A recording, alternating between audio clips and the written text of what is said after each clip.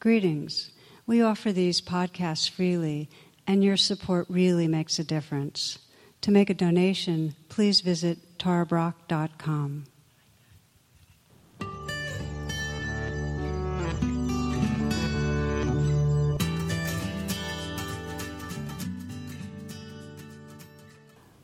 This talk tonight is part 2 of a series on seeking truth.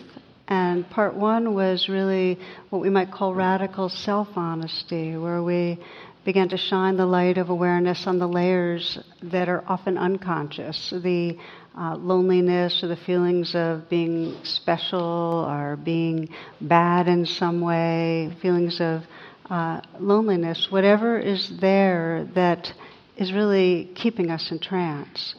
And how when we begin to become aware of what's unconscious and included in awareness, we're actually freed up to really live from a more full and alive and spontaneous quality of being. Tonight we're going to be deepening that inquiry and really looking at perhaps the most fundamental illusion we live with that keeps us from the truth of who we are, which is that perception of being separate, that I am a separate egoic self and the world's out here and I'm in here. And so we'll be looking really at the inquiry that all spiritual traditions have, which is, who am I, or what am I really? And from the get-go, I want to say that this inquiry is not relevant or the most useful inquiry for everybody at all times. I mean, there's times when there's a lot of strong weather systems coming through, a lot of confusion, hurt, or pain, and we really need to focus on how do we bring some kindness, self-compassion, clarity to that. But there's other times when things quiet down a bit and we can begin to ask that very core question of, really, who am I? And there's a kind of attitude that supports us in this, and which is that to kind of go with a light touch, because if we try to storm the gates with that inquiry, we just land up in another egoic state. So just interest, curiosity, humor, kindness, just a gentle inquiry. And we'll begin with one of my favorite poems. This is by Tukaram. He writes, "I was meditating with my cat the other day, and all of a sudden she shouted, 'What happened?' I knew exactly what she meant, but encouraged her to say more, feeling if she got it all out on the table, she'd sleep better that night. So I responded, 'Tell me more, dear.' And she soulfully meowed, 'Well, I was mingled with the sky. I was comets whizzing here and there. I was suns in heat. Hell, I was the galaxies. But now look, I'm landlocked in fur.' To this I said, 'I know exactly what you mean.' What to say about conversation between mystics?" This is sometimes described as the big squeeze, and it's something we all have a taste of, which is that on some deep level we sense that mystery. You know, sometimes it comes out when we see the stars at night, or that incredible sense of tenderness that emerges when we behold a loved one when they're happy or sad. You know, it can happen when we're in nature and we just lose ourselves in the beauty. And there's a sense of being beyond our familiar, small, packed up self. And then there's every day that we know how small-minded we can get, you know, how petty it can be, how our worries just circle around, and the real protagonist in about everything is moi, and we're mostly trying to sense, how do I get more comfortable, and how do I solve this problem, and the world is landlocked in fur, right? So there is really at the heart of the spiritual path this yearning not to fight that landlocked feeling, but to deepen our attention so we can begin to discover that belonging to the galaxies, that the star and the light that's really at the very source of our being, and the warmth that really animates our heart, the awareness that's here. It's really right there that we really want to know the truth of who we are. And I know for myself, if I kind of track back my own practice in spiritual life, I had some sense. I was very active in, social justice and just a political activist for quite a while in college. And there was some part of me that sensed I really wanted to discover some more of this mystery I was intuiting, and I began doing yoga. And I'll never forget senior year walking out of a yoga class, and it was springtime, and the fragrance and the air and the smells and the feelings that were there. And I stopped. I just got really still, and there was a slight breeze. And in those moments, my body and my mind were in exactly the same place. It's like there was just a belonging to everything. That self-sense was not interfering. And those kind of experiences had me decide to join a spiritual community where I'd be practicing much, much more full-time. And for whatever reason, my temperament, whatever, I joined a very vigorous one and donned all sorts of garb and got up at 3:30 in the morning and did yoga and meditation and prayer and lived a very kind of arduous spiritual life. And it had many, many tastes of that sense of everything falling away and there just being love and light and presence and belonging. Many tastes. And it was wrapped up in some idea that I was on my way somewhere and that it was going to get even more explosive than that and I was going to be in some permanent state of ecstasy or whatever. But I had some idea that enlightenment was down the road and I wasn't there yet.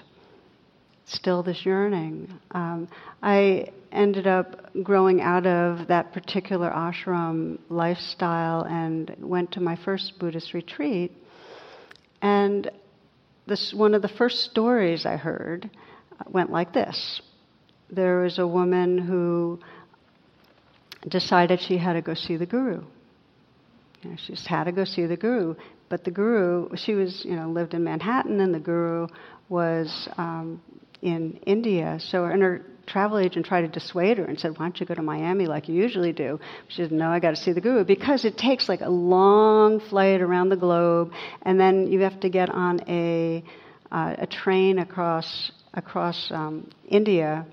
And on the train, she ran into somebody going to see the exact same guru, and that person said, "You can only say 2 words, or 3 words, I think. Yeah, 3 words."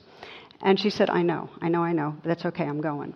She gets across India, she gets on this bus, the bus ride, these sharp hairpin turns. It was just very, very scary and arduous. Runs into a couple of other devotees on their way, and they reminded her of the 3 words, and she's all right with that. She finally gets there, and she goes to the encampment where the guru's holding court. It's in this long line. She gets to the front of the line. Again, the attendants remind her of the rules, and she goes in, and there he is. And he's in his saffron robes, and he's got his wispy beard. And she goes right up to him, and she looks him in the eye, and she says, "Sheldon, come home."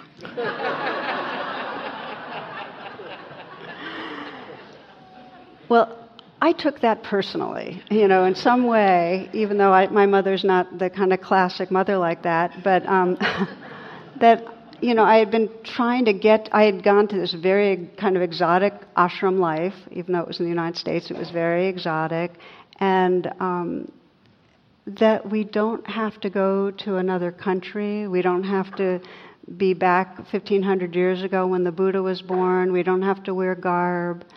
In fact, the only place that we can experience the truth and the freedom of who we are is this moment, right here, in this very heart-mind.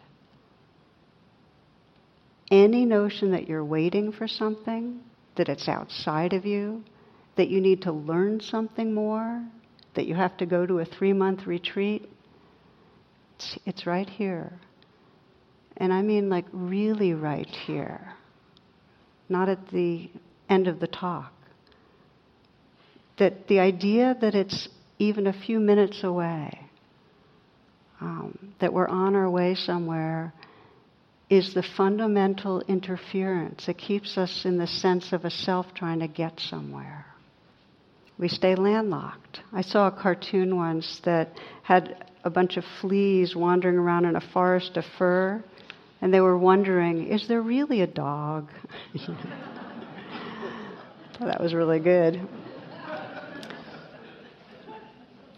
The core perception, then, that causes suffering is this sense of that who I am is this self, the story of self, and that the core narrative in that self is that in any given moment of time is that there's something missing that's not here. I'm on my way so that the next moment will give me what this moment does not have. There's a leaning forward. And the other side of it is there's something wrong. There's something wrong with life or me or another person, but something's wrong. And what that leads to is a sense of I need to do something. I need to do more to be okay. Now, the stronger the feelings are that something's missing or something's wrong, the more solid and tense and tight and anxious the self gets. So this is the trance. If we're looking for what stops us from knowing who we are, it's a fundamental sense of I'm separate, something's wrong, and I need to do something about it. I like the way Wei Wu Wei says it. Why are you unhappy? Because 99.9% of everything you do is for yourself, and there isn't one. So the Buddha offered a very radical, basic teaching that you'll find in every what are called the non-dual or the wisdom traditions. It's not specific to Buddhism. And it's that the truth of who we are is that we're never apart from that oneness. It's like waves in an ocean. We have the perception that, oh, I'm this set of waves, but waves are made of the same oceanness. We're ocean. And while there may be the truth that, yes, right now certain waves are arising, there are certain weather systems that are going through right now. Today you might be worried about a certain thing and have those thoughts and those fears. And tomorrow you might be sad about some loss that's impending. There's waves. And to honor the waves, but not to forget the oceanness, this belonging that's always here, not a hairbreadth away. So the Buddha said basically that I would not have taught you these teachings about the truth, about this belonging, if it weren't possible to realize it. What makes it so important to remember the ocean? If we just think we're waves, we're going to be completely fixated on how well the waves are doing and what's going wrong with the waves. And we're going to forget what's timeless. We're going to forget what's formless and what really gives us the true sense of loving belonging. That's what carries us. And it's not at all esoteric. I love the teaching that, if you remember you're the ocean, you're not afraid of the waves. It's truth. The other side of it is if you forget you're the ocean, you're going to be seasick all the time.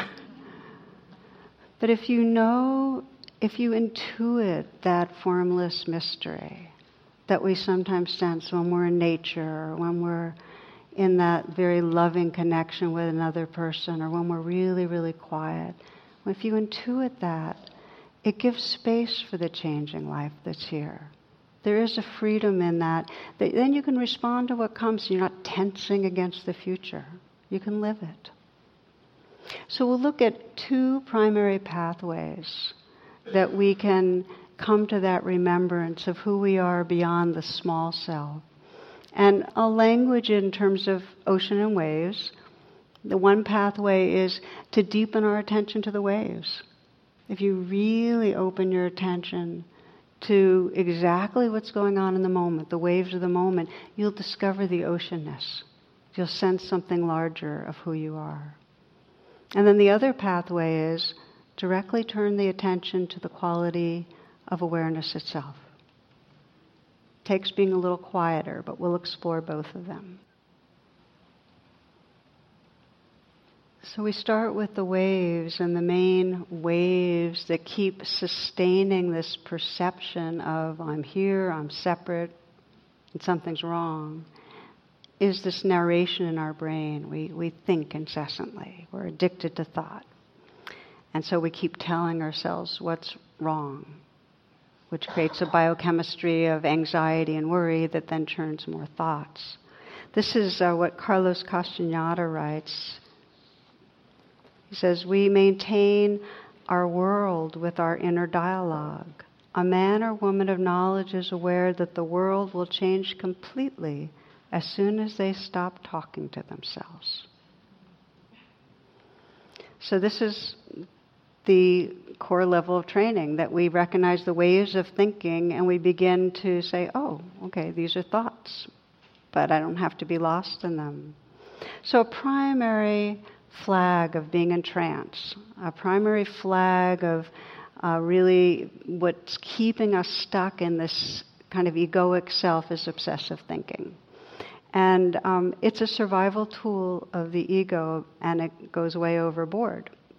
Always trying to figure something out, ruminating. And one of my favorite examples of how the obsessive mind works is when I think back to when we had a dog, Hakuna. We call him a super standard. He was huge standard poodle, just supersized.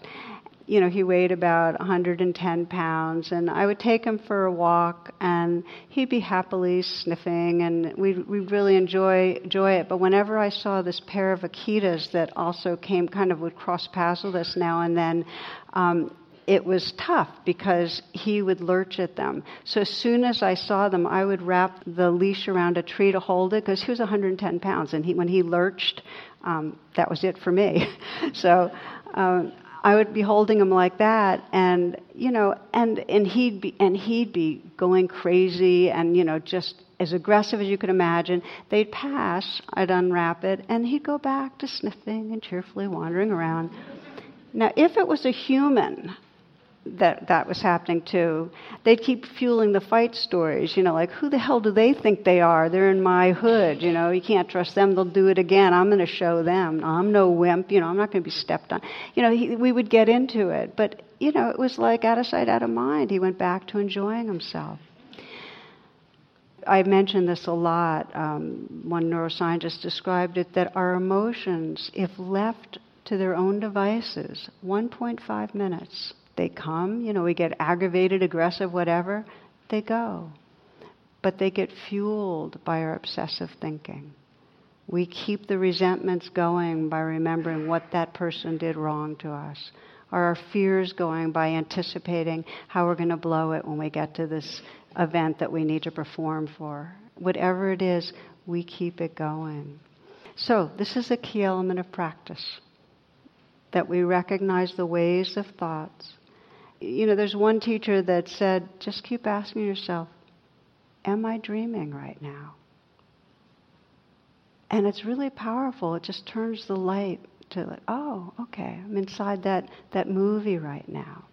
The biggest takeaway I find when people practice more deeply, let's say at a week-long retreat, is they come out of it and get it. I am not my thoughts. These are waves. They're part of my ocean of being, but they don't define me. My thoughts aren't the truth that defines me. They're real but not true. And I love that phrase from Tibetan teacher Tsoknyi Rinpoche, real but not true. They're real in that they're real waves moving in the ocean. But the content isn't truth. When you have a thought about a tree, it's not the tree itself, the living tree with bark and leaves and blowing in the wind. It's just an image, a soundbite if you're having, words going on. Real but not true. And yet it's so easy to take these waves in our ocean, this virtual reality, as the real thing. Anyone that's dated knows what it's like with the personals, like you get this idea of a person, you kind of think that's who they are. There was one that I read a while back that was the best. Single black female seeks male companionship, ethnicity unimportant. I'm a very good-looking girl who loves to play. I love long walks in the woods, riding in your pickup truck, hunting, camping, and fishing trips, cozy winter nights lying by the fire. Candlelight dinners will have me eating out of your hand, rub me the right way, and watch me respond. I'll be at the front door when you get home from work, wearing only what nature gave me. Kiss me, and I'm yours. Then there's a call and a phone number. Ask for Daisy. So thousands of men called this number to find it was the Atlanta Humane Society. And Daisy's, of course, a black lab retriever. It's virtual reality. Isn't that the best personals? I love that one.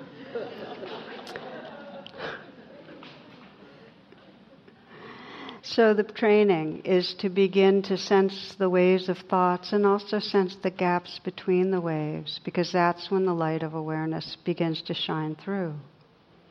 The training is be quiet and don't believe your mind, and don't believe your mind, and don't believe your mind. Okay? So now the challenge is what happens when there's really sticky thoughts, when the waves are recurrent waves and they're really powerful. And this is what we'll call core beliefs, and how do we deal with those waves? And I'm going to spend a little bit more time with them because our beliefs affect so much of our experience. Mahatma Gandhi wrote that your beliefs create your thoughts and the feelings that loop in it, and then that creates your words, and that creates your actions, and that creates your character, and that creates your destiny. So when we have these waves, these recurrent waves of beliefs that come through, and we don't remember that we're bigger than them, that they're real but not true, we get caught in them, they mean that they keep in motion this sense of a small, limited, deficient self. So we need to challenge them. So I'll give you an example of how we bring this deepening of attention to challenge the waves of beliefs.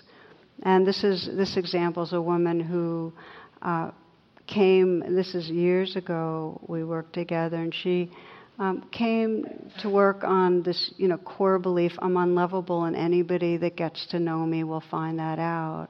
And she went through a series of relationships, and her pattern was that as soon as they started to get some closeness, and there was any sense of criticism or any sense the other person was not fully in, she would pull way, way back and get very armored, because it was that sense of, oh, he'll find out. And once he really knows who I am, won't be attracted or won't find me appealing.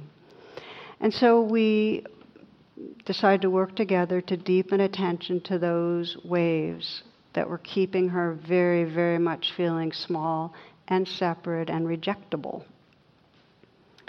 Now, some of what we do with deepening attention, if you are familiar with rain, just to recognize and allow, okay, this is the set of waves that are going on, to not make that bad or wrong. This is what's happening. We need to just offer attention.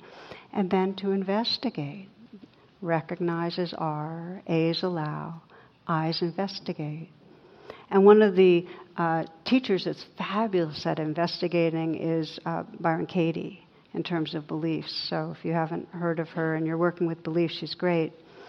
We begin to ask questions, and then we begin to offer the N of rain, nourish, kindness.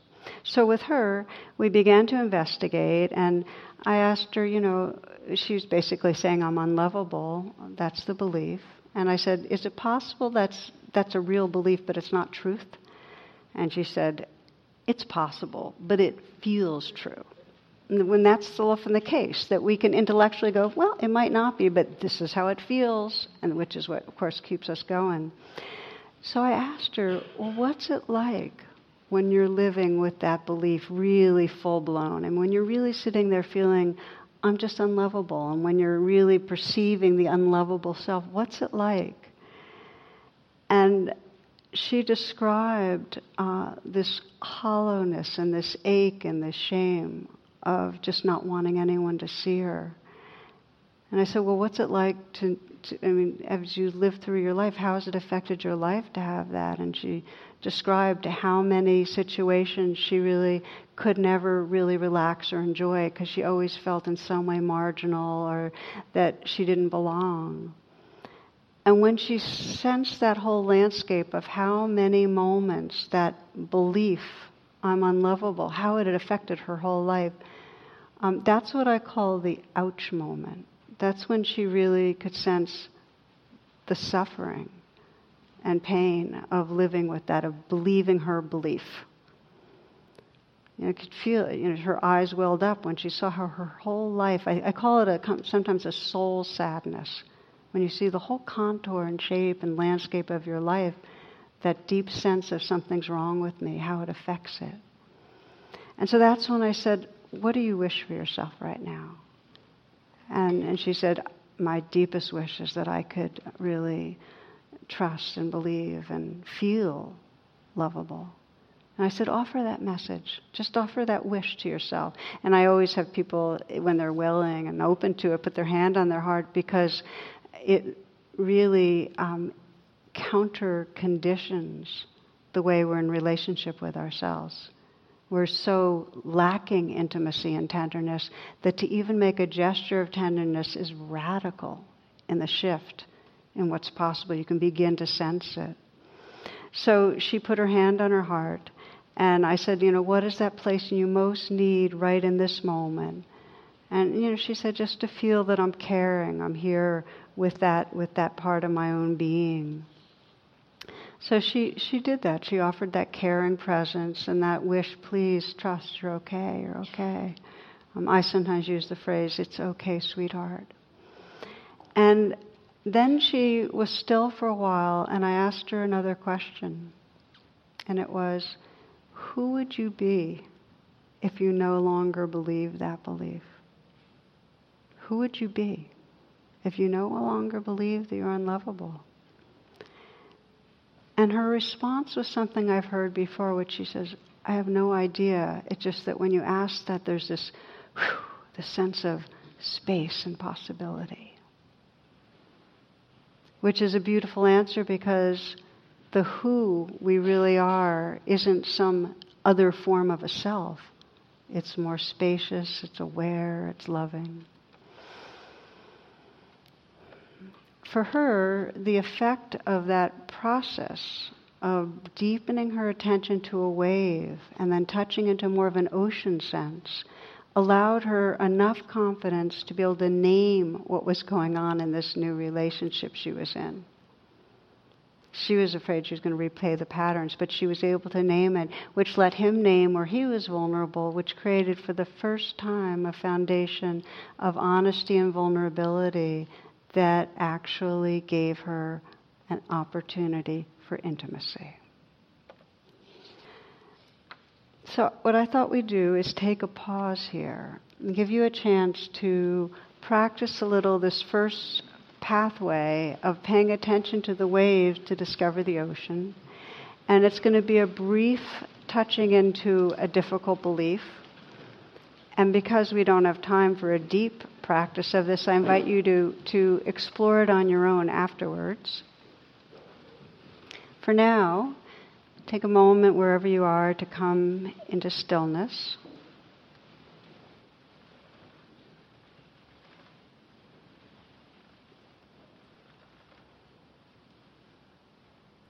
And you might scan your life right now and sense where it is you find you get stuck, emotionally stuck and reactive.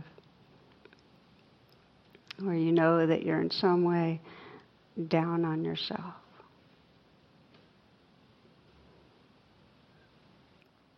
And it might be a situation where you're with family or friends.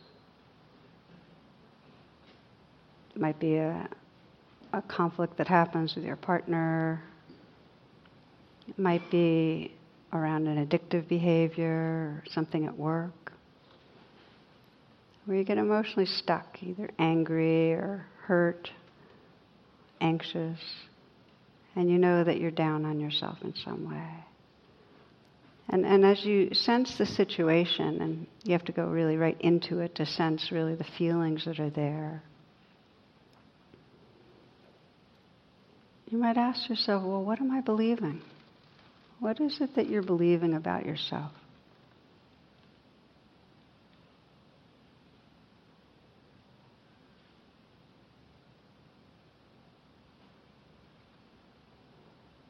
Is it that you're always going to fail? Or is it like this woman that in some way you're unlovable? That something's wrong with you?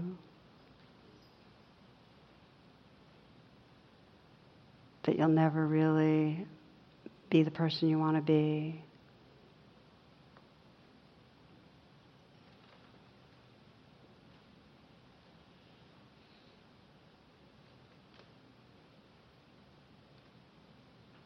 That you're not forgivable, that something's not acceptable about you.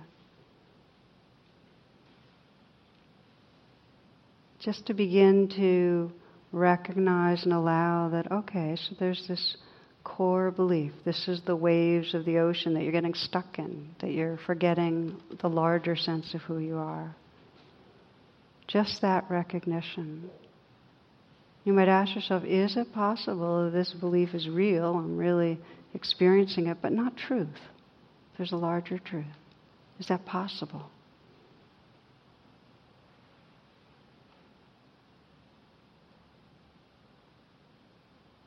And whatever the response, you might go deeper and just sense, well, what's it like when I'm believing this? Like when it's full blown, when I'm really inside the wave, when I'm getting tossed around by the wave, when I'm really buying it.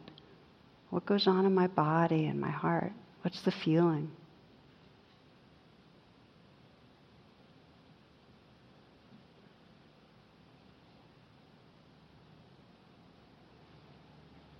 So you're opening now to the waves of the feelings in the body, the feelings of hurt or fear, the squeeze, the shame. What goes with that belief?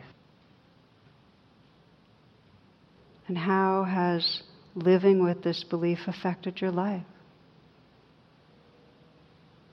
What has it kept you from doing? How has it kept you from intimacy, from enjoyment?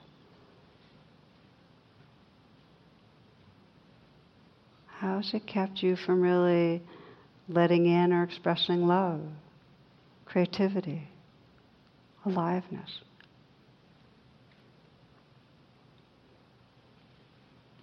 And I invite you, as you investigate, to begin to bring that nurturing to whatever you're experiencing. You might experiment, if you haven't done it before, with putting your hand on your heart. I often do it even when I don't need to, just because it always deepens in some way a quality of connection. And just sense what the part in you that's been living with this belief most needs in this moment. And no matter how you've been doing this exercise so far, you can always start in this moment by sensing, what does the vulnerability in me most need? Perhaps it's just the feeling that you're there and willing to offer care. Perhaps there's some wise and caring part of you that has a message to offer.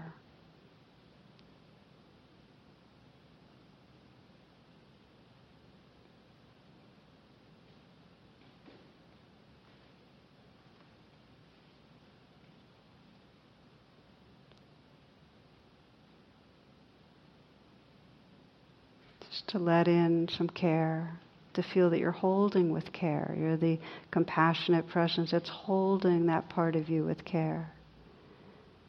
And you might ask that final question. Who would I be if I didn't believe that limiting belief anymore? Who would I be?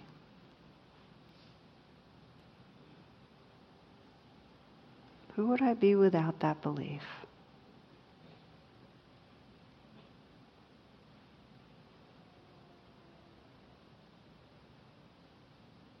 And perhaps you can sense that shift from that stuck self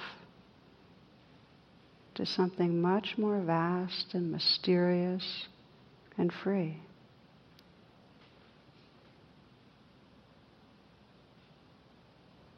What would my life be like if I didn't live with that belief anymore?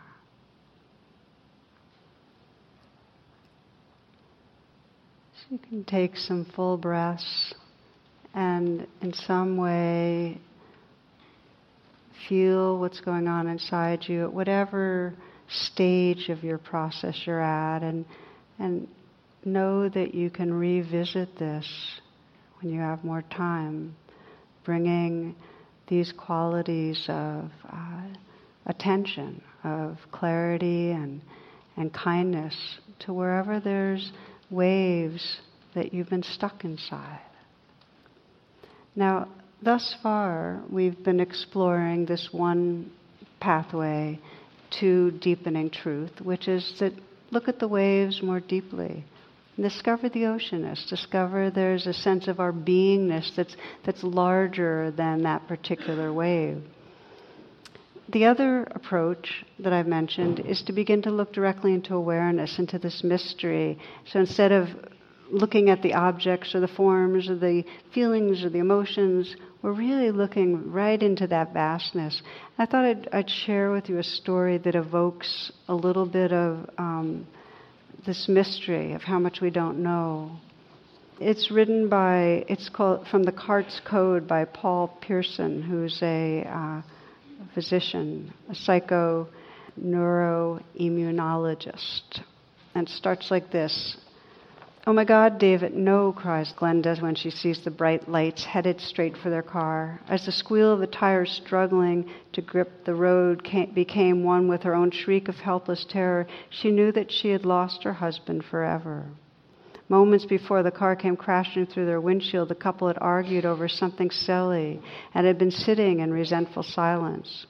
They had had these little scuffles before, but unlike all their previous skirmishes, this time there would be no opportunity to apologize and reconfirm their love. 3 years after the accident, Glenda sat with me in a dimly lit hospital chamber. At her request, I had arranged a meeting between her and the young man whose life had been saved by the gift of her husband's heart. The heart recipient and his mother were almost a half hour late for the meeting, and I was ready to suggest to Glenda that we leave. The issue of recipients meeting donor families is a sensitive one, and I understood why the man may have changed his mind. As I stood and took Glenda's hand, she said quietly, "No, we have to wait. He's here in the hospital. I felt him arrive about 30 minutes ago. I felt my husband's presence. Please wait with me."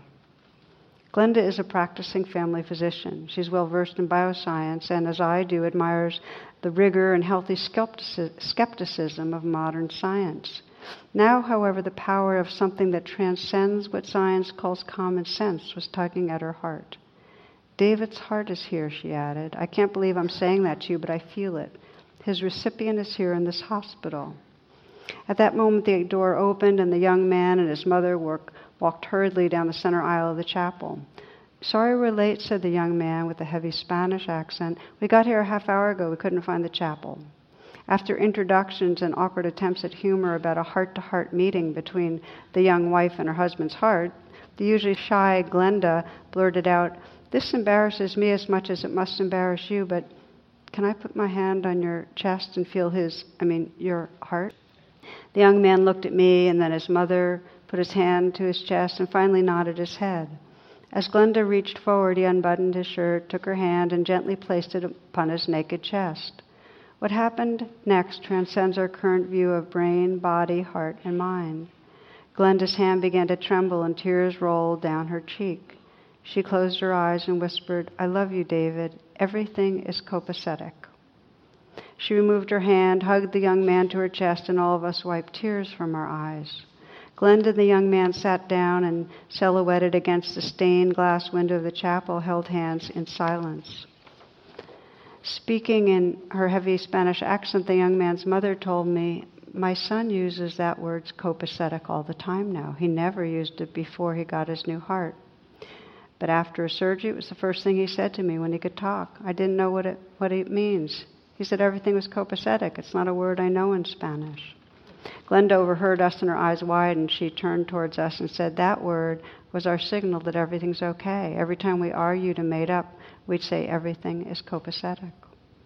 Our discussion about a magic word that seemed to reveal a code of the heart within him stimulated the young man to share story after story of changes he experienced following his transplant.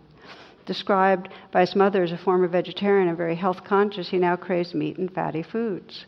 A former lover of heavy metal music, he now loves 50s rock and roll. He reported recurrent dreams of bright lights coming straight for him. Glenda responded almost matter-of-factly that her husband loved meat, played in a Motown rock and roll band while in medical school, and that she too has dreams of the lights of that fateful night.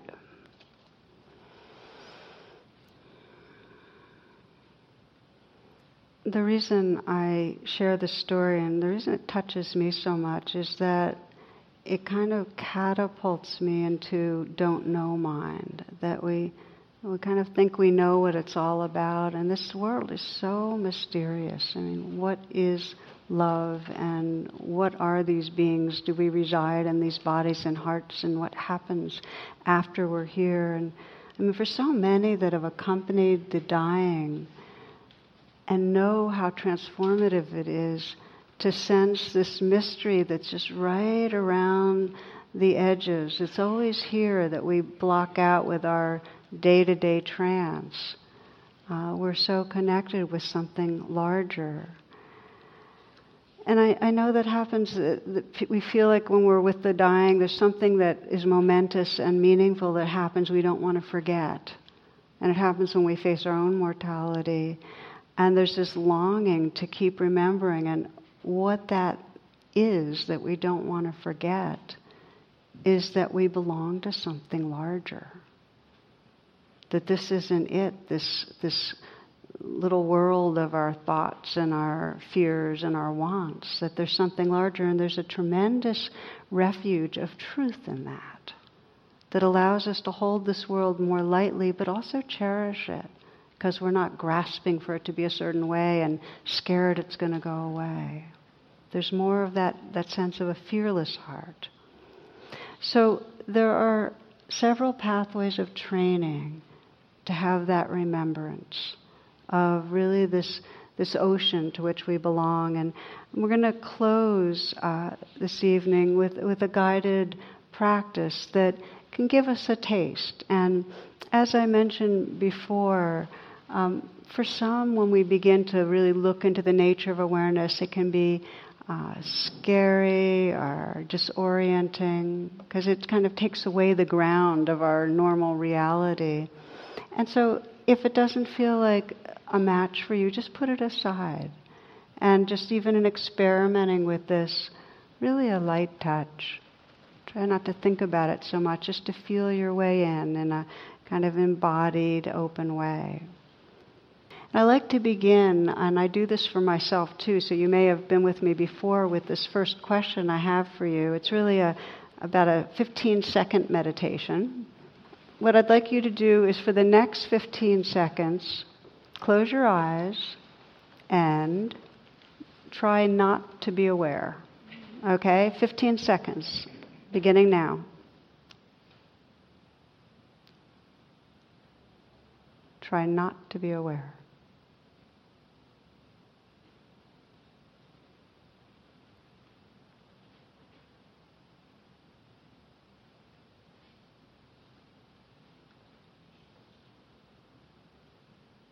Okay, open your eyes. That's enough.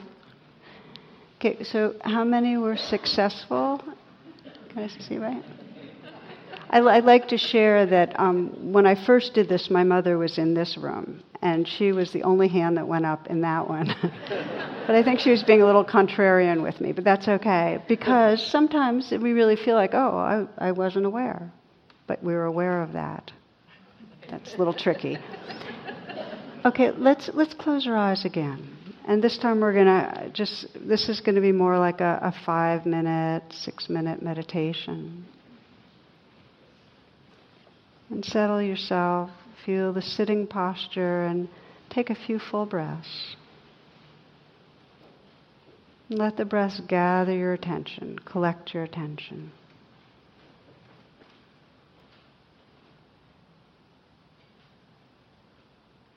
And for a moment again, you might try not to be aware. Try not to be aware. And very quickly notice that awareness is always here. We might not be aware of the awareness, but it's here. There's this ongoing registering of sound and sensation and feelings. And you might let that awareness that's here be relocated. And just imagine that awareness is in front of you and up a bit, like a stage light, but it's your awareness that's looking down on this body and mind, bearing witness, perceiving. And just through that locality above, in front of you, just be aware of the body and sensations and feelings that's here in what you call you.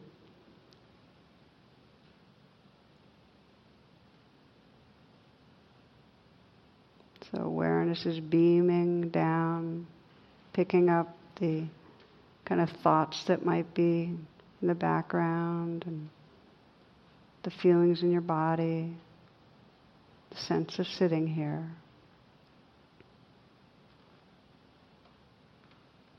And sense that witness, that beaming awareness now just kind of surrounding you. So it's around to the sides and behind you. It's really all surrounding you and seeping inside so that you can begin to sense that awareness is outside and inside. So it's feeling from the inside out and aware from the inside out of your body. Interior space of awareness, feeling sensations. Exterior, sensing sounds. So there's this whole field of awareness picking up everything. A continuous field of sensation. It's the stillness that's perceiving aliveness and vibration.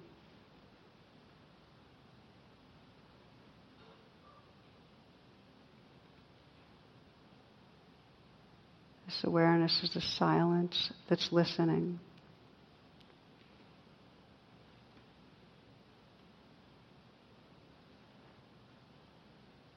It's the openness, the formless openness that sounds and sensations are occurring in.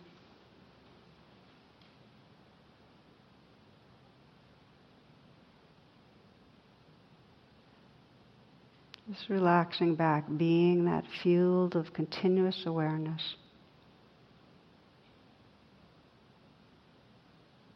Listening to and feeling the changing movement of waves.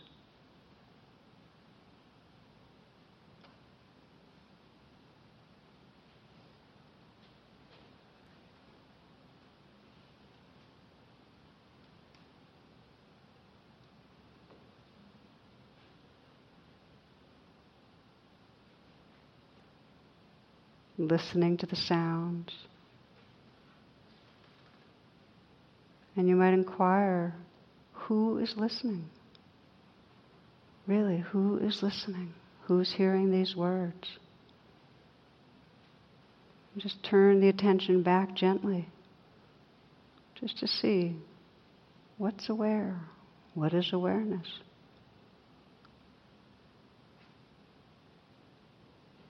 And then just let go, and just be that awareness. Again, that silence that's listening.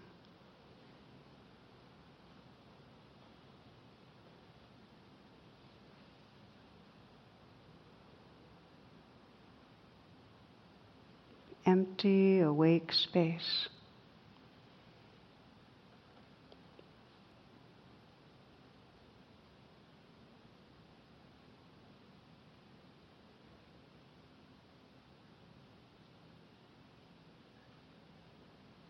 If a thought comes up, who's thinking?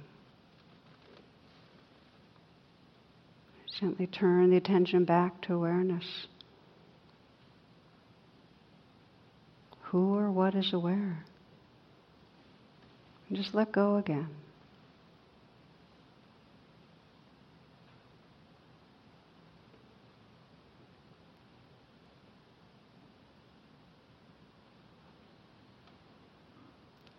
Sri Nisargadatta says, when I look into my mind, I see I am nothing. When I look into my heart, I see I am everything. Between the two, my life flows.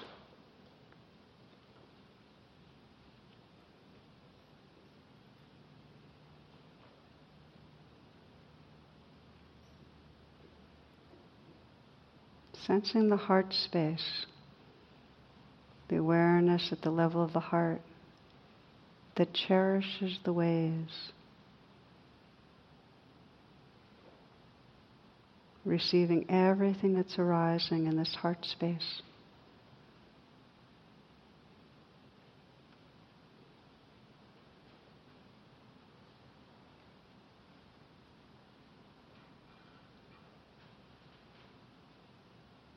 And you might bring to mind a dear one. Just let the image and sense of someone who's dear come to mind.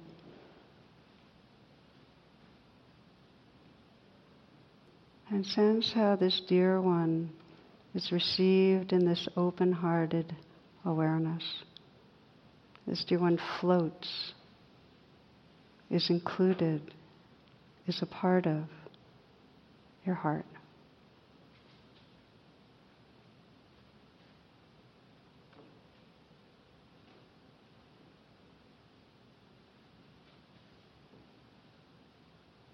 And perhaps let another person arise in awareness. Sensing how this heart space holds this being. Awake, open, inclusive, and tender, intrinsically tender.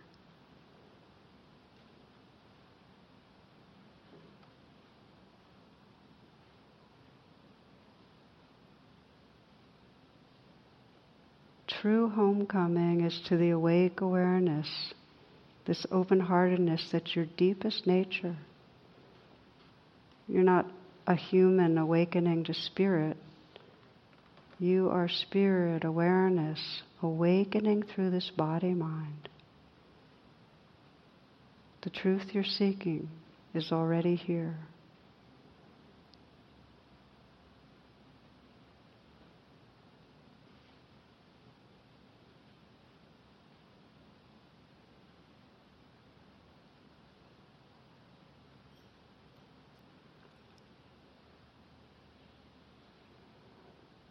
When I look into my mind, I see I am nothing.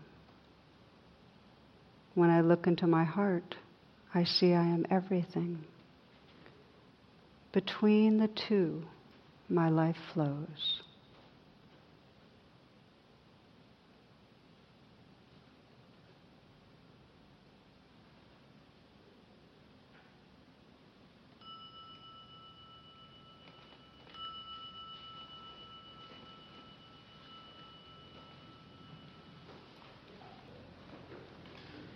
Thank you for your presence.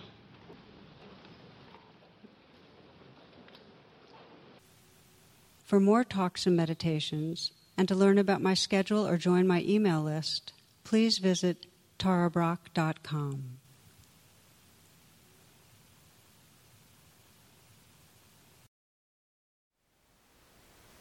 Thank you for listening. To learn how you can support the teachers and Dharma Seed, please visit dharmaseed.org/donate.